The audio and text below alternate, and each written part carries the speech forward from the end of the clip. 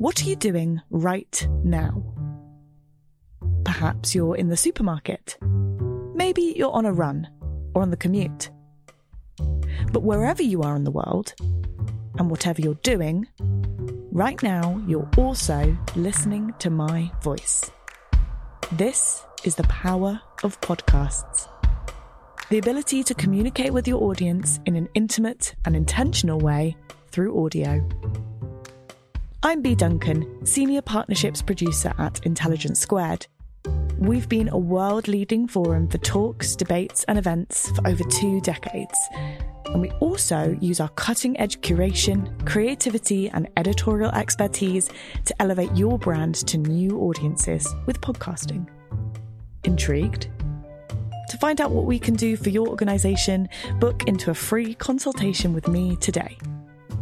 Find out more by going to www.intelligencesquared.com/partnerships.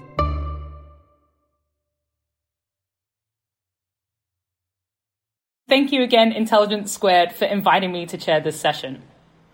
So, in the midst of this current moment that we're living in, at the intersection of what one of our guests has called the triple threat of COVID-19, white supremacy, and economic fragility, where does art and culture fit in? Why is it important for the arts to engage with and then fundamentally transform, particularly in the response to the Black Lives Matter movement? The art a society creates tells a story of who we think we are and who we want to be. So to explore this today, we have 2 incredible trailblazers from the arts joining us. Firstly, we have Idris Elba. He's an A-list Hollywood star, an actor, writer and producer, perhaps best known for his starring roles in The Wire and Luther, and for playing Nelson Mandela in the film Mandela, Long Walk to Freedom.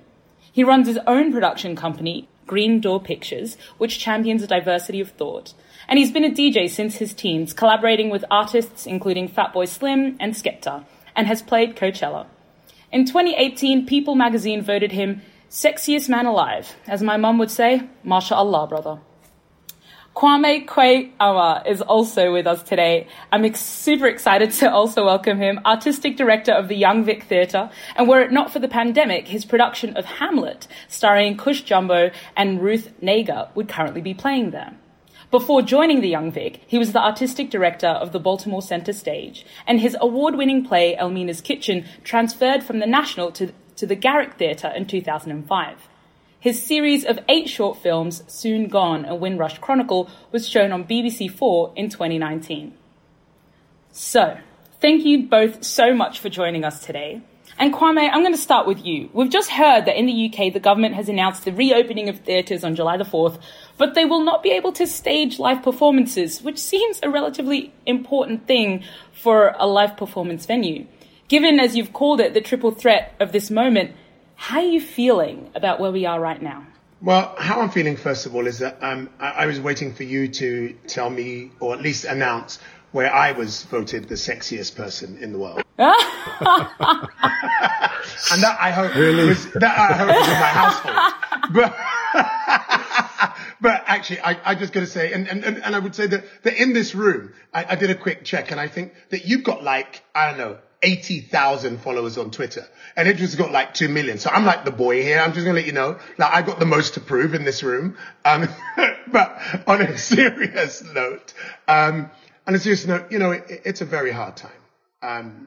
And I think you framed the question really well, that we can open the theatres, and that's just a legal technicality, but we cannot perform. We can't even really have a bar in there just yet until we get the go-ahead from Public Health England and the government.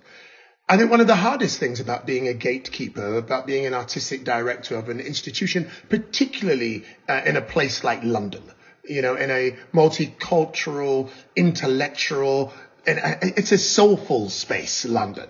And our artistic community are soulful and spirited people.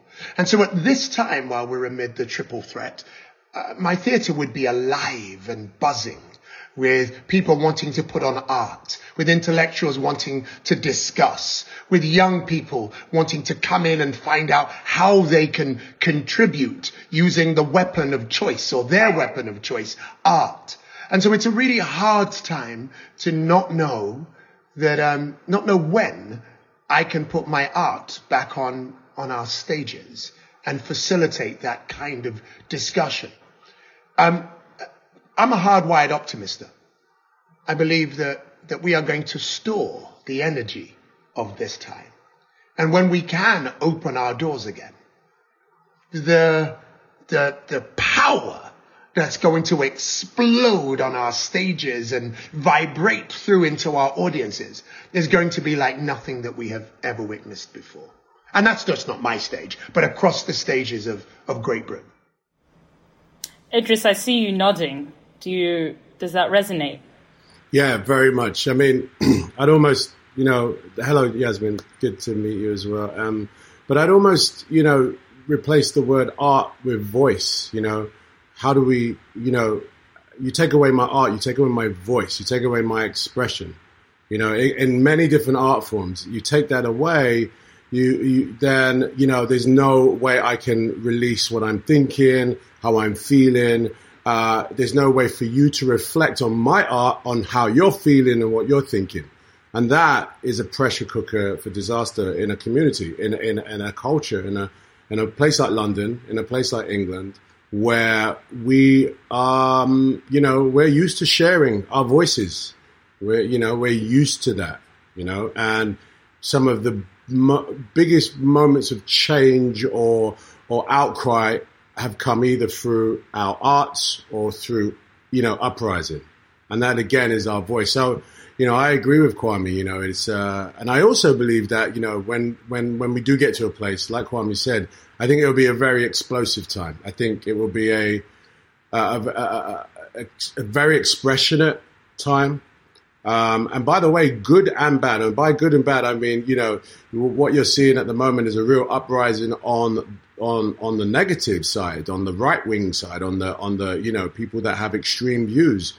But that uprising is okay because we need to let go of stuff. You can't kill our voices. We have to be able to express ourselves, And on the topic of uprisings, I mean, Kwame, this is not your first rodeo. This is not your first uprising. How do you think this generation's display of resistance is different to what's come before? Oh, I think that's a magnificent question. And I would say that Idris and I have known each other for many decades. And so it wouldn't be Idris's first ride through this uprising either. And I think, the uprisings of the 80s, on the streets of Brixton and Toxteth and nationwide, the back end of the 80s, the second wave.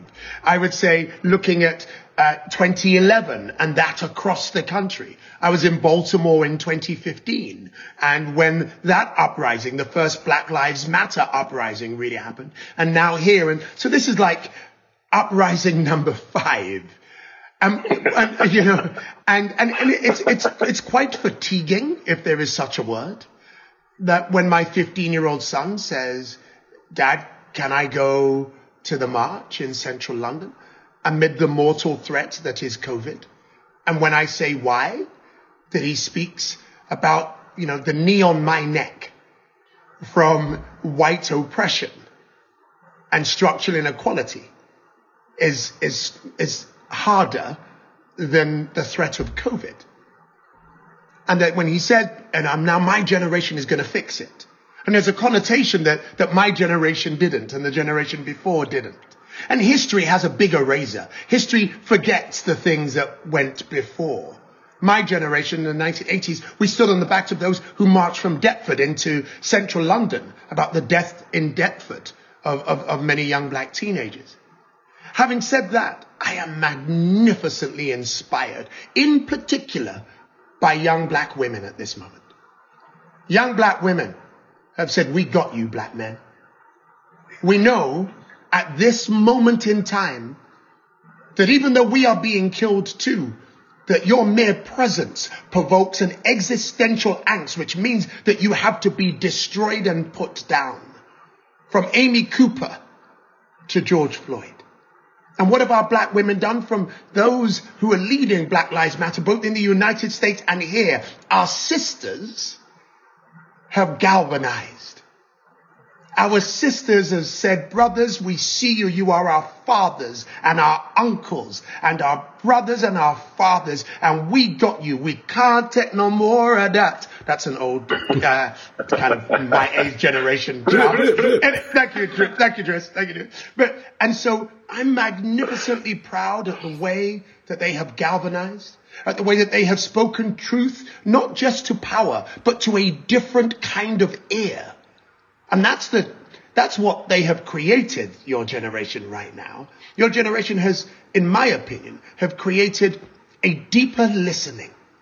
Now, how long that listening will last for is also up to my generation, Idris's and I's generation, and yours to hold hands and make sure that we can find the way to both be inside the house and outside the house, to make the noise outside of the house so that those inside the house can whisper in the ears of our colleagues and say, you know what they're saying out there is truth, and you need to fix this house.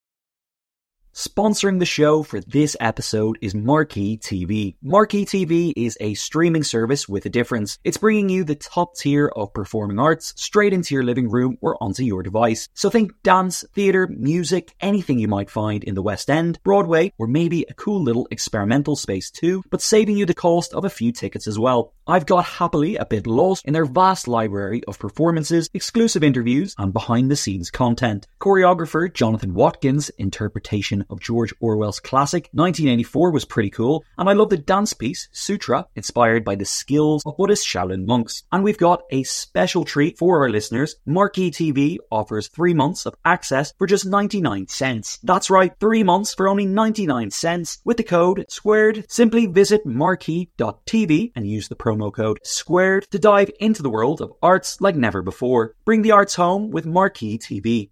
The events calendar is filling up here at Intelligence Squared, and to create each one, we obviously rely on some brilliant guests and onstage talent. But behind the scenes, there's also a producer, a production team, and the budget in the mix too. You've got to keep an eye on all of that stuff in one place. NetSuite is the #1 cloud financial system, bringing accounting, financial management, inventory, and HR into one platform, slashing manual tasks and errors. And you can cut the cost of maintaining multiple systems because it's super easy to get started. NetSuite exists in the cloud, you see, no hardware needed, so you're cutting IT costs too. That's why over 37,000 companies have already made the move. And now, by popular demand, NetSuite has extended its one-of-a-kind flexible financing program for a few more weeks. Head to netsuite.com/squared. That's netsuite.com/squared. netsuite.com/squared.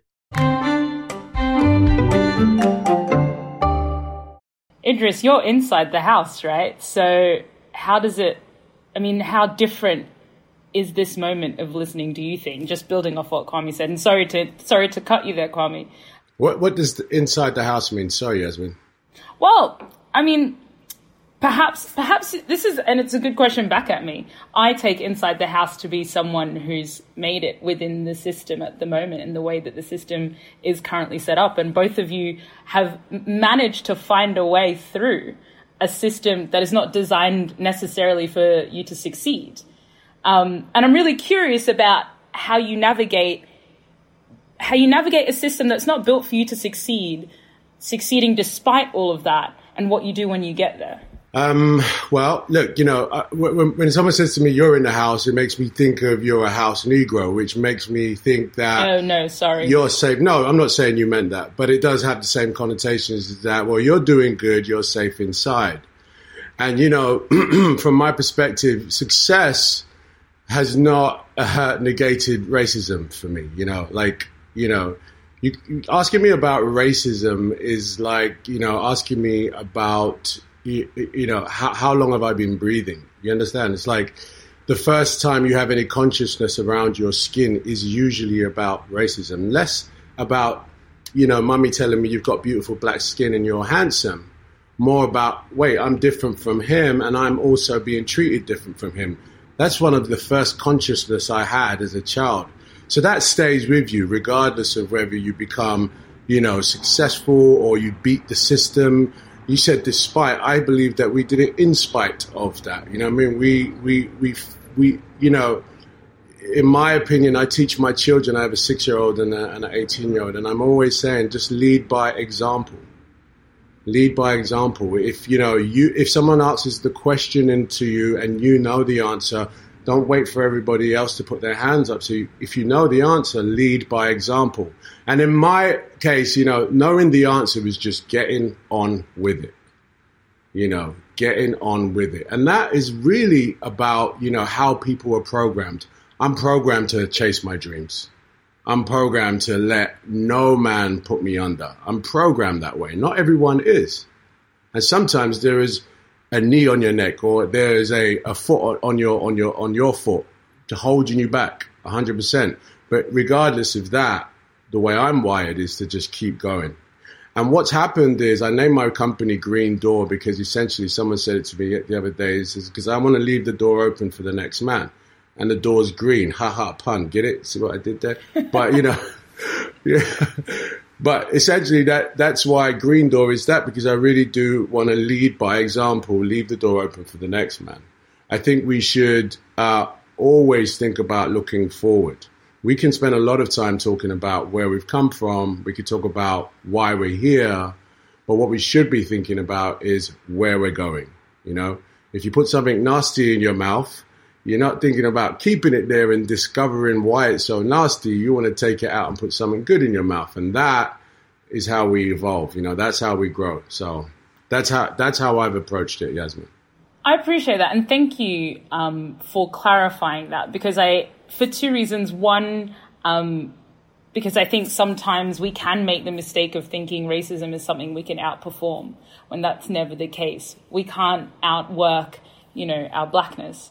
And also the fact that you would characterize it as in spite, I think is a nuanced difference, but it's really useful and important to put forward. So thank you. I'm going to come back to you, Kwame, in a sec, but I'm also going to ask you, Idris, about your production company, because I know that you talk about this concept of diversity of thought. And the reason that twigged for me was diversity of thought was also the same phrase that the health minister, Matt Hancock, used to erase or hide the fact that there were no black people in cabinet. He said, we have diversity of thought. So I'm really curious about how you interpret diversity of thought. I didn't know that. Well, look, diversity of thought came as a way of describing how we think about, and this is very specific around how we think about changing the ratio in the film industry. Let's see some more black and brown women, LGBT communities in the storytelling process. And how do you do that? You diversify your thought of how you process stories. Many filmmakers will tell you that, black, brown filmmakers will tell you they'll go to a commissioner and the commissioner will compare their story to what's there, what's come before, what's similar. The diversification of thought is nowhere. It's just here. Okay. So that was where that term came from. We need to diversify our thought in order to be able to reconfigure the film industry so we can see a lot more culture, see a lot more of the spectrum that is London, the London I grew up in. So that's where that came from. And, Green Door essentially is a hub for me to sort of harness that, try and put it to practice, and we're very proud of the sort of track record thus far. If I'm honest, and I'll be, transparent, as a successful production company, we're trudging along, carrying this big old heavy rucksack. But from a point of view of opening the door and diversifying our thought and how we accept and work with writers of the spectrum, we've really, we look at a project, and if it doesn't tick those boxes, we tend not to just put it away. So that's how Green Door is. I'm proud of what we've done there. And there's still so much more to go, so much more work to do, so much more sort of sophistication of the device of diversifying your thought, because there are so many variables that keep coming up. And storytelling challenges are so different now. time the Holy Grail was to work at Kwame's Theatre and have a moment, or at the National, or on the big silver screen, or the BBC. Now you just have a real chocolate box of places to put your content, and thinking about that thought process is really like, it's always changing. So, but it's yeah. Ooh, I'm just going to jump in. Sorry, Kwame, I see you nodding a lot there, and I'm going to bring in another thread, which is, you're in the theatre world, which is, especially in England, very white. And so how do you navigate creating work that is nuanced and talking about the Black experience in nuanced ways for a very white trustee board, for a very white audience, and doing that work in a way that has integrity? Yes, in a myriad of fashions, and exactly, I think that in the way that Idris has spoken about, but by leading with neurodiversity, right? Like ethnic diversity and gender diversity is great, but neurodiversity is really important. To be able to have people around you who think in completely and utterly different ways to you and to the environment. So when I walked into my theatre, go.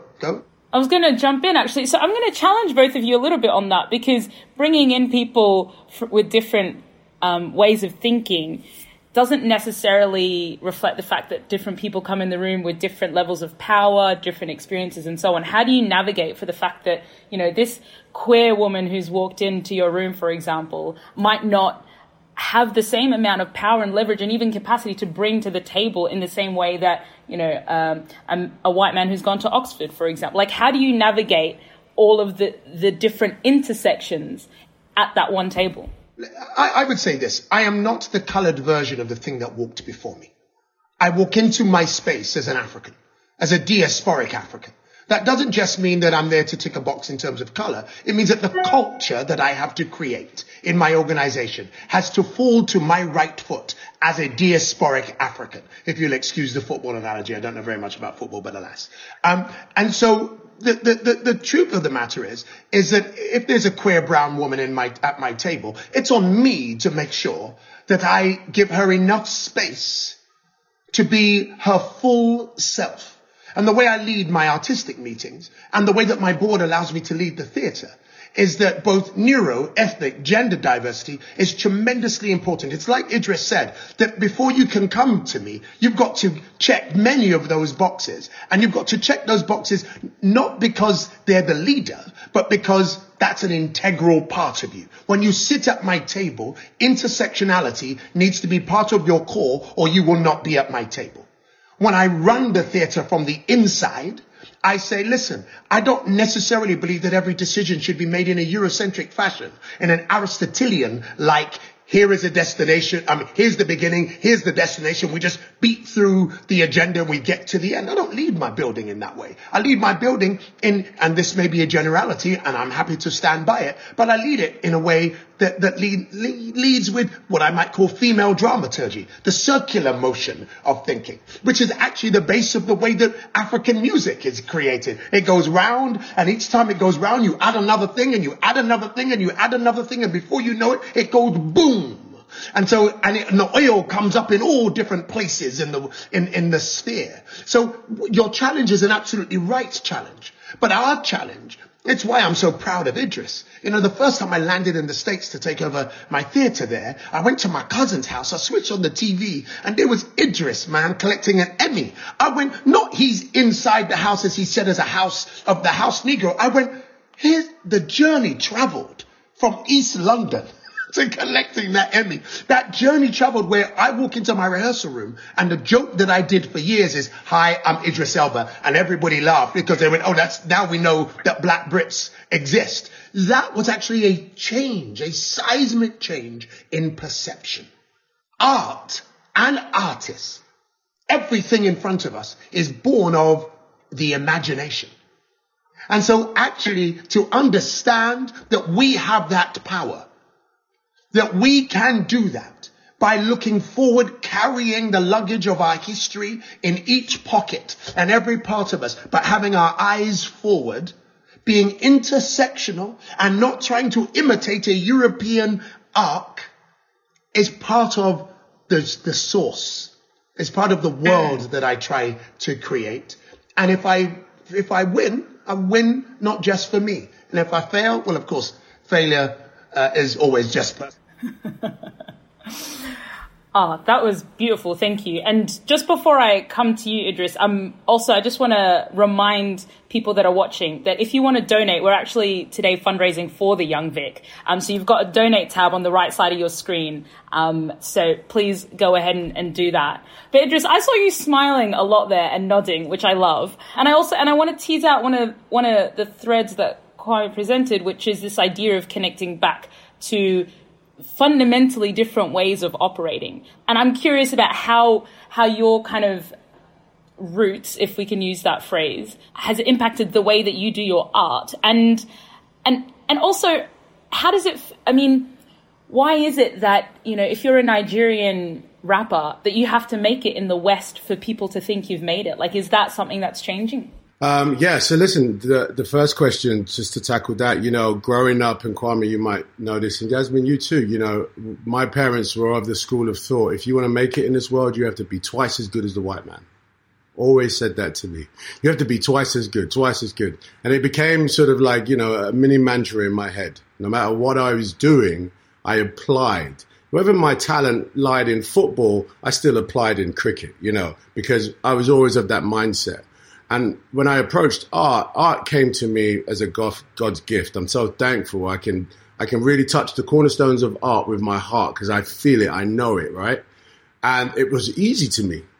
So I applied the same, I need to be better. And by the time that happens, you start acting. I started DJing. I'm applying there. I'm applying as an actor. I'm applying as a musician. Before you know it, you realize you're quite multifaceted. Like, before you know it, I was decent at football, basketball, cricket, and hockey. You get me? It's because I had that mindset. And the application of that in my art is actually right now the trend that everybody's multifaceted. They're realizing, again, to cut through the tape, you have to have your fingers in many pies. And I know I've spoken about this with black men before about, I'm good at certain things now that, I never thought would be useful, but I'm so glad I was paying attention. And when I'm holding my own in a room or conversations, people are looking at me like, how you know that? Because I've been studying, because You've been I've doing been reading. I've been trying to, and now I can apply those skills. Listen, I think the plates have shifted in terms of if you're Nigerian, that you need to be accepted in Brooklyn to be called a rapper. That has shifted. Those days are over. In fact, I'd imagine it's becoming the other way around.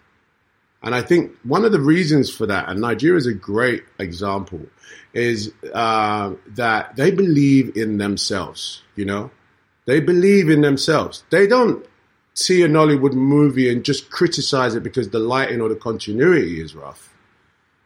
They believe in the intention. They believe that, hey, this story, this folklore, these actors are going to teach me something, right? And I'm going to get rich off listening to that. That belief system is why Nigeria is successful in its own right, why Nollywood is the third biggest. Okay. And arguably people will say, well, the quality is no good, but you got to understand the intention is so pure. It's feeding a generation and they're going to get better, and they are getting better. Nigerian music, without a doubt, Afrobeats. Huge. Owns the market space, So that's change. And I believe it is something to do with us Nigerians believing in their own, instead of saying, I'm going to take this guy's one. Let me see what my brother's doing. And if he can do it, I can do it. You get me? And that's a very healthy cycle, It's something us East Africans can learn as well. Sorry, go Kwame. I'm sorry to jump in here. I just want to riff on that, right? Because when, as just said, when we were young, I was a musician, right? And an actor.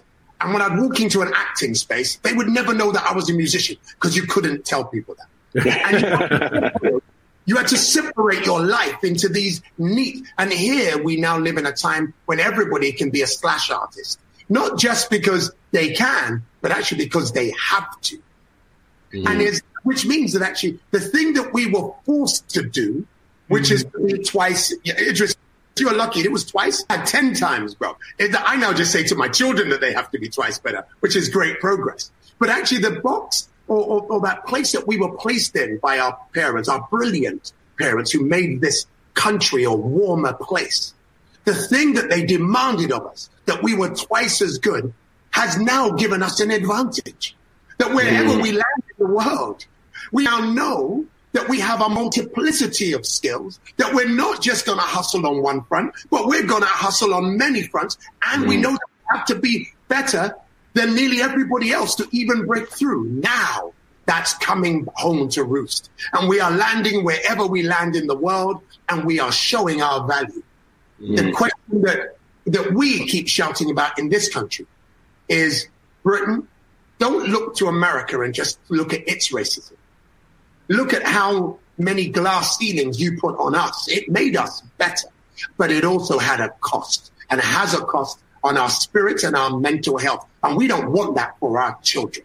We want our children to have their eyes straight ahead, not having to worry about any of the other structural inequalities that are trying to keep them down. And I tell you what, we will solve the world's problems.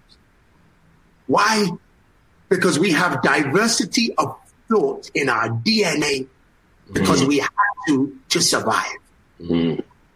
100. I feel like I'm, at church /mosque/ wherever you go to to get your hype. So I guess I've got a cheeky question for you both next. We're an all-black panel here, safe space, shall we say. What do you wish that you could say, to all the folk in the industries that you're in?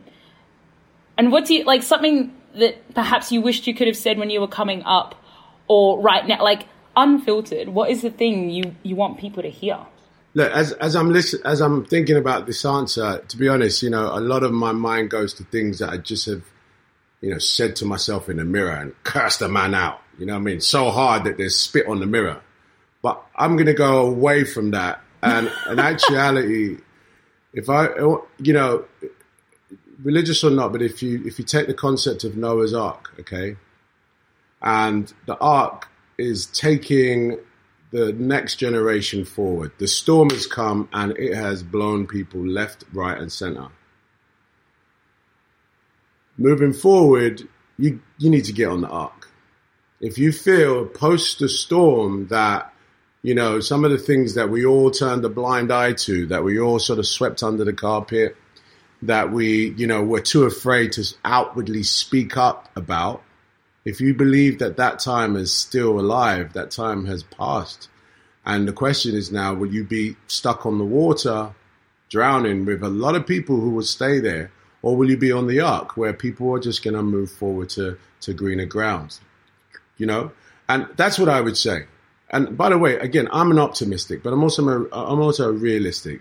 Nothing's going to change overnight. That journey on the Ark is a long, treacherous journey. It's a long one. But we'll get there. But you have to be on it to be there. And that's what I would say to industry folks, people that are in position of power to change policy, to change mindset, to change their own company policy. Get on the boat. Don't stay in the storm. That's what I would say. I love that. It's going to be my new mantra. Get on the Ark. Get on the Ark. Get on the boat, mate. Get on it, mate. It's beautiful. It does all the work for you. Get on the Ark, baby. Don't be on the wrong side of history. Word. And if somebody said to you, Kwame, well, what is the Ark? What does that mean for me? I like you, You don't just think you're going to dig deep. I mean, we're here, right? I'm never going to get this opportunity again. The Ark is what you want it to be.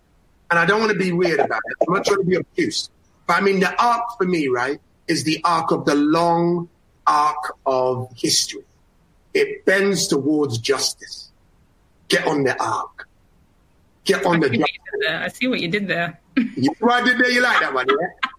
You know what I mean? It's like, and for me, it's also, and that someone said to me, how do we bring down structural inequality? How do we bring down white supremacy, if you wish to call it that? I often say, listen, it's the same as how do you eat an elephant?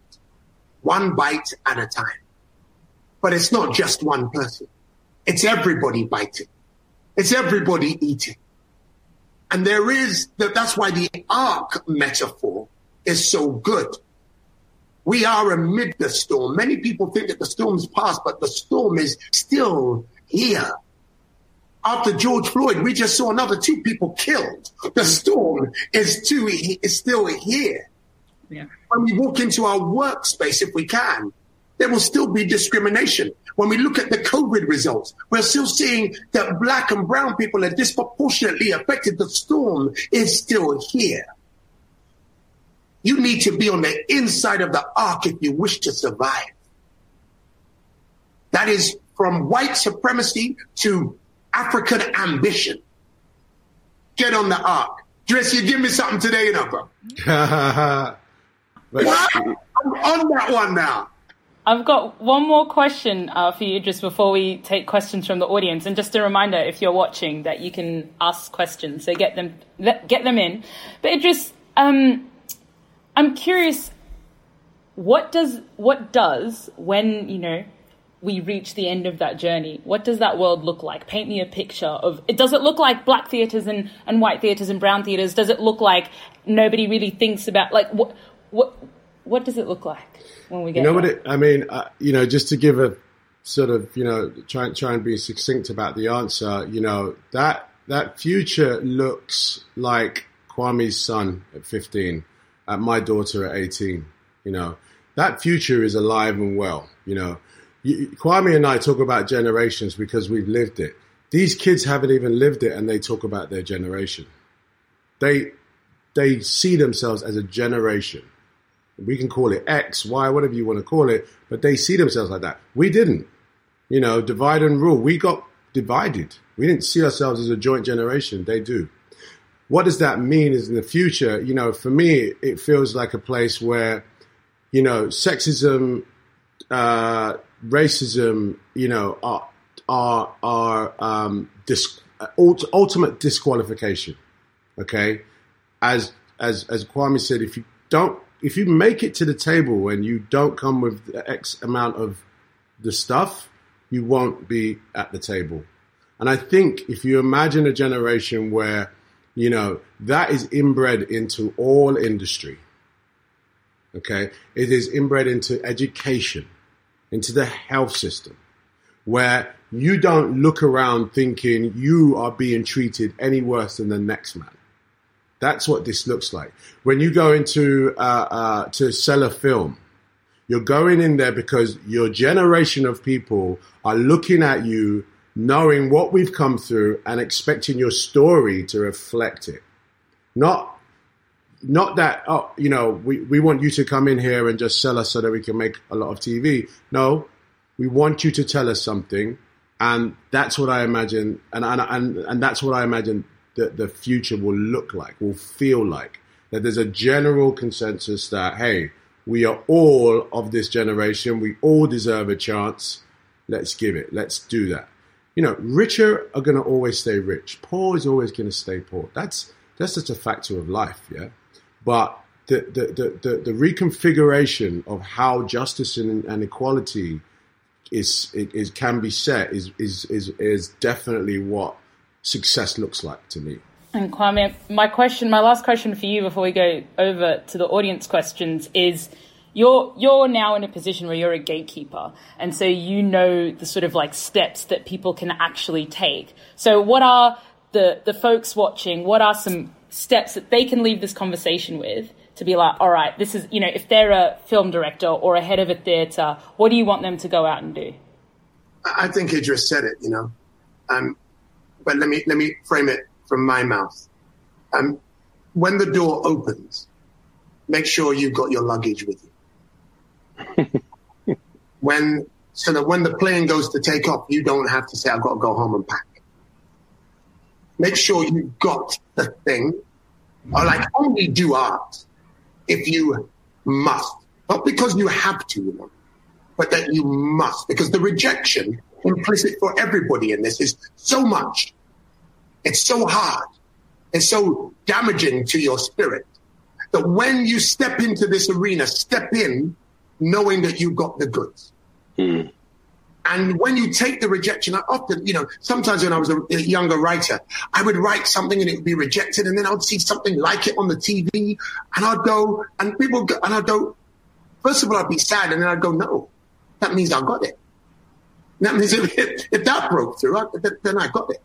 A friend of mine, he's an actor, and his father was an actor. And he said, Dad, give me a bit of advice on how to navigate this world. And he said, son, there are 1,000 reasons why you may not get an acting job.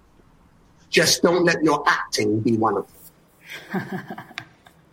Very nice. All right, I'm going to go to... We've got a bunch of questions coming through. So the first question I'm going to take is from Gabriella, who says, what are your thoughts on diversity quotas? Do they help or are they like tokenism? I'm going to jump in if I may. I think absolutely. I think there is a time when you just have to say, let's just do it. Yes, they absolutely help. I don't care what quota let me into the door, and a quota did let me into the door. It's when I'm on the inside what I do with it. And I believe you let us in, we will multiply. The next question, thank you, Kwame, I'm going to give to you, Idris, is from Olu and says, do you think there's an inherent fear of an all-black cast in British film, TV and theatre? And if so, what do we do to change this? I mean, I wouldn't describe it as an inherent fear. There's definitely reservation and marginalisation that happens. The quickest thing you say when, someone presents an all-black cast is, feels a little bit niche, that's the first thing you hear, okay? And yeah, that may be derived from fear, but I wouldn't describe it as fear. What we do about that is we tell our stories. We have to tell our stories. Look, an all-black cast means it's a story about this community, this family, this building, this junction, okay? Those stories are rich. Those stories need to be told, okay? We need to keep banging on the door and bringing them forward, okay? There will come a time when your story's not taken because it's all black, but because it isn't deep enough. That's where we need to get, right? So in my head, taking these stories into commissioners, taking these stories into artistic directors, as Kwame said with the analogy of make sure that you come prepared, make sure it's good. Make sure it's good. Make sure it's relevant. That's really important. Not let's just have a black cast for the sake of it. All right. Thank you. Make sure it's good.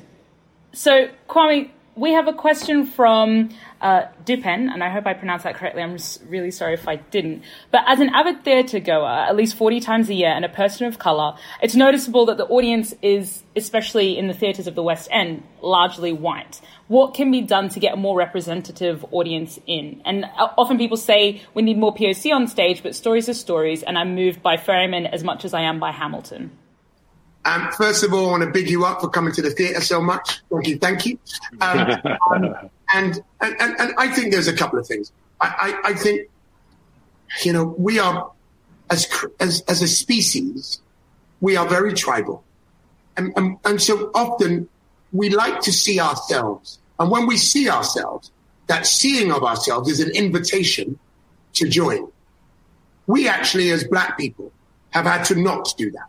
Because of the lack of representation for many years, we've had to be able to see ourselves in other people. And that's widened our empathy. It's widened it's decreased our sense of tribalism, because we can go and see Hamlet, if that were with a white actor, or we can go and see August Wilson and Jitney, if that were black. Well, we can do that. And so actually what I think we have to make sure we do is signal to audiences that you are welcome into this space. You are welcome. Because, there's not an Italian gangster movie. And I love me a gangster movie, right? But there is a moment in that movie when one of the gangsters says, sell the horrible drugs to the blacks because they ain't got a soul. Or sell it better. This is in every gangster movie. And what I have to do is go, I love this movie up to this point. Okay, I heard it. Now I've got to get back in after that bit. And I do the subjective objective. But why? Because I like the genre. And I think that's what we have to do as theatres. We have to continually say, you are welcome into this space. This space is not a white space. Doesn't matter who's on the stage. And I think that we're doing that. I think we're beginning to see across London an increase in diversity of audiences, not just because of who is on stage, but who's running the theatres and what they're choosing to program. Okay, thank you. Now, I've got another question from an Alexander that I'm going to couch a little bit, which says, you say you admire black women, but how do you respond when folks within the community feel disappointed by some of your choices? And as black men, how do you show that you're equally supportive of black women or address these kind of intersectional issues? So just rephrase the first question again for me, because I wasn't sure how to answer that. Sure. I think the question's referring to some of the choices or the work that you've worked on in the past together. And I guess it's referring to how do you, as very prominent black men in the arts and culture world, respond when other parts of your same community, like black women, feel disappointed? No. Sorry. I'm going to, everyone has the right to be disappointed. Like everybody has the right to be proud, right? And so whatever I do, if I look at my theatre, I look at the overwhelming majority of the work that's been on my stage since I've been the artistic director has been diverse. The overwhelming majority of the work have been produced by women. The overwhelming majority of the work has had black women at the core, probably not the overwhelming, but certainly a majority has had black women at the core. But I don't do it for the applause of black women. I do it because I'm my mother's son. I do it because I'm my daughter's father. I don't do it for anybody else's applause. I'm not posing. I'm not virtue signaling.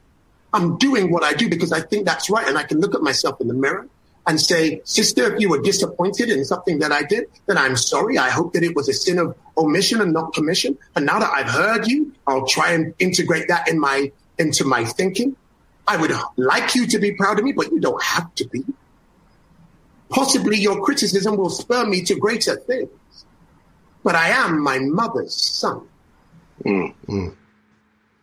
I will just before you take the next question, just attempt to answer that too. I mean, I'd say the same, I mean, if, there's choices that I've made as an actor that have disappointed predominantly black women, that breaks my heart for sure. And, my intention would be to, okay, let me see what I can do to do better. But I will tell you this, that, if someone was to ask me what I think, I'd say, well, disappointment is part of my game. I disappoint many, many people. If I didn't, I would have fans everywhere. I don't. Not everybody loves me, and that's a part of my acceptance. I accept that. And so, for me, I wouldn't answer that question like, hey, I'm going to give you my reasoning as to my choices. But you know what? That's part of my game. I'm sorry you're disappointed. I appreciate you both answering that question honestly. The next question I have is from a Jason who says, a lot of black celebrities were called out as not supporting Black Lives Matter on social media and accused of being traitors to the fight. Do you think they received this condemnation due to their perceived silence? And how do you feel about sort of celebrities and engagement with issues like this on social media? Look, I think that celebrity politics is very dangerous, and it's become a real hotbed. It's become a real sort of topic at the moment. And, listen, I probably am one of those celebrities this gentleman's talking about, because I tend not to overly send my views on Twitter. I don't consider Twitter a place where my views on a subject should be, acknowledged, celebrated, or, disappoint people. It's not the forum. It's social media. And I think people take it very, very seriously, especially in times like this. For me, I think that if we are looking towards our celebrities for guidance at times like this, when our leaders are letting us down, then there is an issue of focus on that point. From me. yes, I can use a platform to amplify things, and I do, but social media isn't necessarily the forum for it. I would say, I love this generation, man. And I love that you have, from Tunisia in 2011 to today, that we can use social media to mobilize and to advocate. And it's magnificent. And I was very proud of John Boyega when John, to put all that he has at risk by speaking from his heart in the way he did. I wanted to cry. I literally was sat in this chair watching it on TV going, oh my God. But also, everybody does the thing that they can do. And I don't need someone to virtue signal by saying Black Lives Matter on a tweet or on any kind of social. Show me your deeds. You don't know what's going on behind the scene. You don't know what move they're negotiating right now that could actually put this right in the middle of a discussion where it might not have been. You don't know. We don't know. So we can look for the virtue signaling, and that's great. And we can look, and I don't mean that doesn't mean that everybody who did it was. But certain people go to the media. Me, art is my weapon. If you want to see what I'm thinking today, look on my stage in a year's time. You'll see that. Because trauma, is best served at a distance. Yeah, trauma best served at a distance. I'll remember that. This is a question for both of you, I think, from a Sheka Abassi, and says, how do I, as a disabled screenwriter, filmmaker, actor, break through the independent filmmaking scene or get through to BAME-run production companies when there's a subconscious bias towards the very nature of disability and the lack of assumption of ability? And I wondered if you had a take on that. Well, I mean, again, it's about being, in my opinion, just you're going to weather the storm. We know the restrictions. Let's not talk about the restrictions and let's find a way through. Let's be gravity. Gravity is your goal. Just fall towards it. Yes, there needs to be massive reconfiguration for that, especially for people of disabilities. At Green Door, we stay very conscious about it. Some production companies we know do not. We know that. But it is around allowing that message, that amplifying that somehow within the industry. Brother, send your scripts in to myself and Kwame. If they are not for us, you'll get a letter to say they're not for us. But don't give up at that junction. Send to the next man. Please don't allow your disability and your knowledge of how you are not acknowledged to stop you. You got to move forward. I love that. Thank you. So a bit of a more light-hearted one from Kenneth at the Africa Centre. What song best sums up for you the moment we're in right now? What is the anthem of the moment for you? Get up, stand up. Stand up for your rights. Wow, that's a great... It was going to be a Bob Marley, and it was going to be... it's not a song. You've got to be quick in this industry. I know, you caught me, but I'm just going to piggyback on that. It is not just a song, it's the entire album, Uprising. And on Twitter, I put that picture up of that album. If you listen to that album, made almost 30 years to this time ago, it is like word for word accurate and relevant. So it would be that album, big man. Africa Centre, yeah, from back in the day, Soul to Soul. Awesome. Well, I'm going to have to play it after this, I think. So we've got a question from Lizana, who says, when are we going to see a British version of Hamilton? I will say we will never see a British version of Hamilton. But we will absolutely see, in a multiplicity of places, our truth made manifest through the lens of history and contemporaneous rhythms. We will absolutely see that. It's already happening. There's another question around castings, which says, do blind castings work? And that's from a Derek. And I want to kind of piggyback on that a little bit around the idea of, should we be casting people in a colorblind way or not? Or what's your take? Sorry, if I may just jump in there. I think sometimes language, and the English language is brilliant in that way, is that it can skirt the issue and even states the issue. There is no such thing as colorblind casting, because we cannot walk into a space and not see color. I know that many men are not as adept at color identification as women, as they say, but there is no such thing as colorblind casting. What there is purposeful casting. What there is saying the best person for the gig gets the gig. And I think that ultimately, when you walk into a theatrical space, and this is where we have a great advantage in theatre, film and television can be linear, magnificent, but linear. If I'm in Paris, you got to tell me, you got to show me the Eiffel Tower or versions of, right? But theatre is an abstract art form. If I say I'm in Paris, just saying it means you're there and then you do the work for me. That means that casting for me, I can cast anywhere and anything because it is a fantasy. And I'm not colorblind casting. I'm unconsciously saying, welcome to this neurodiverse space where your abstract thinking aids your experience, does not take away from your experience.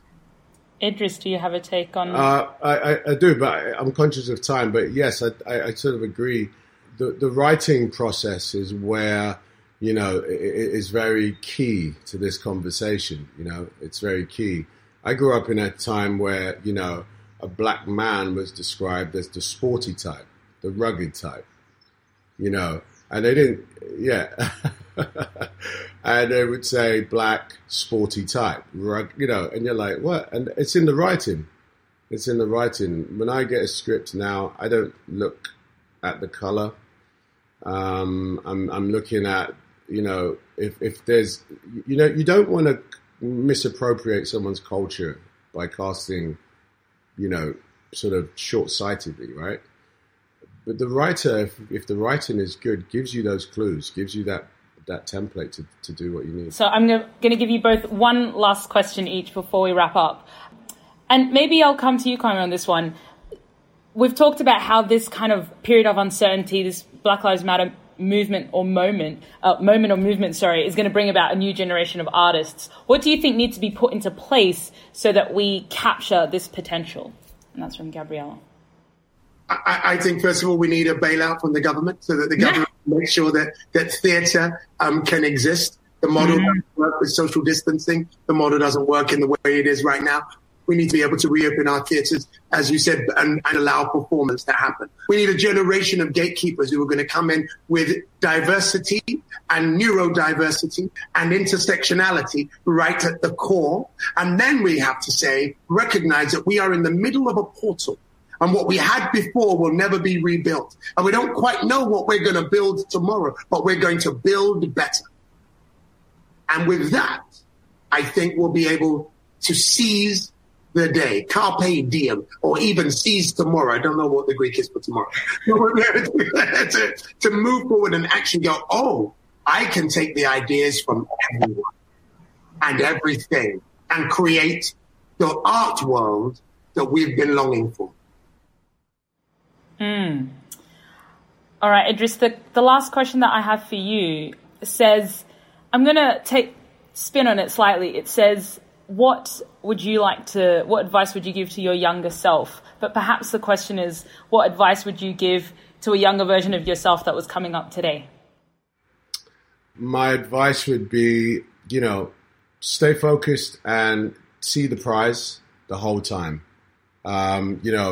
There's going to be times where that prize is really hard to get. Just stay focused and get towards it. That's what my main advice would be. And under that, in sub brackets, I would be like, save your money. Okay. Be smart with your money. Okay. Be genuine with your friends. Okay. Like make friends that you feel are going to be there for life. Don't, just latch onto anybody and think they're going to do good by you. All right. Be careful of that. That's an important one, especially with your rise as an actor. People tend to, your love, the love people have for you is amplified and it's fake sometimes. So be wary of that.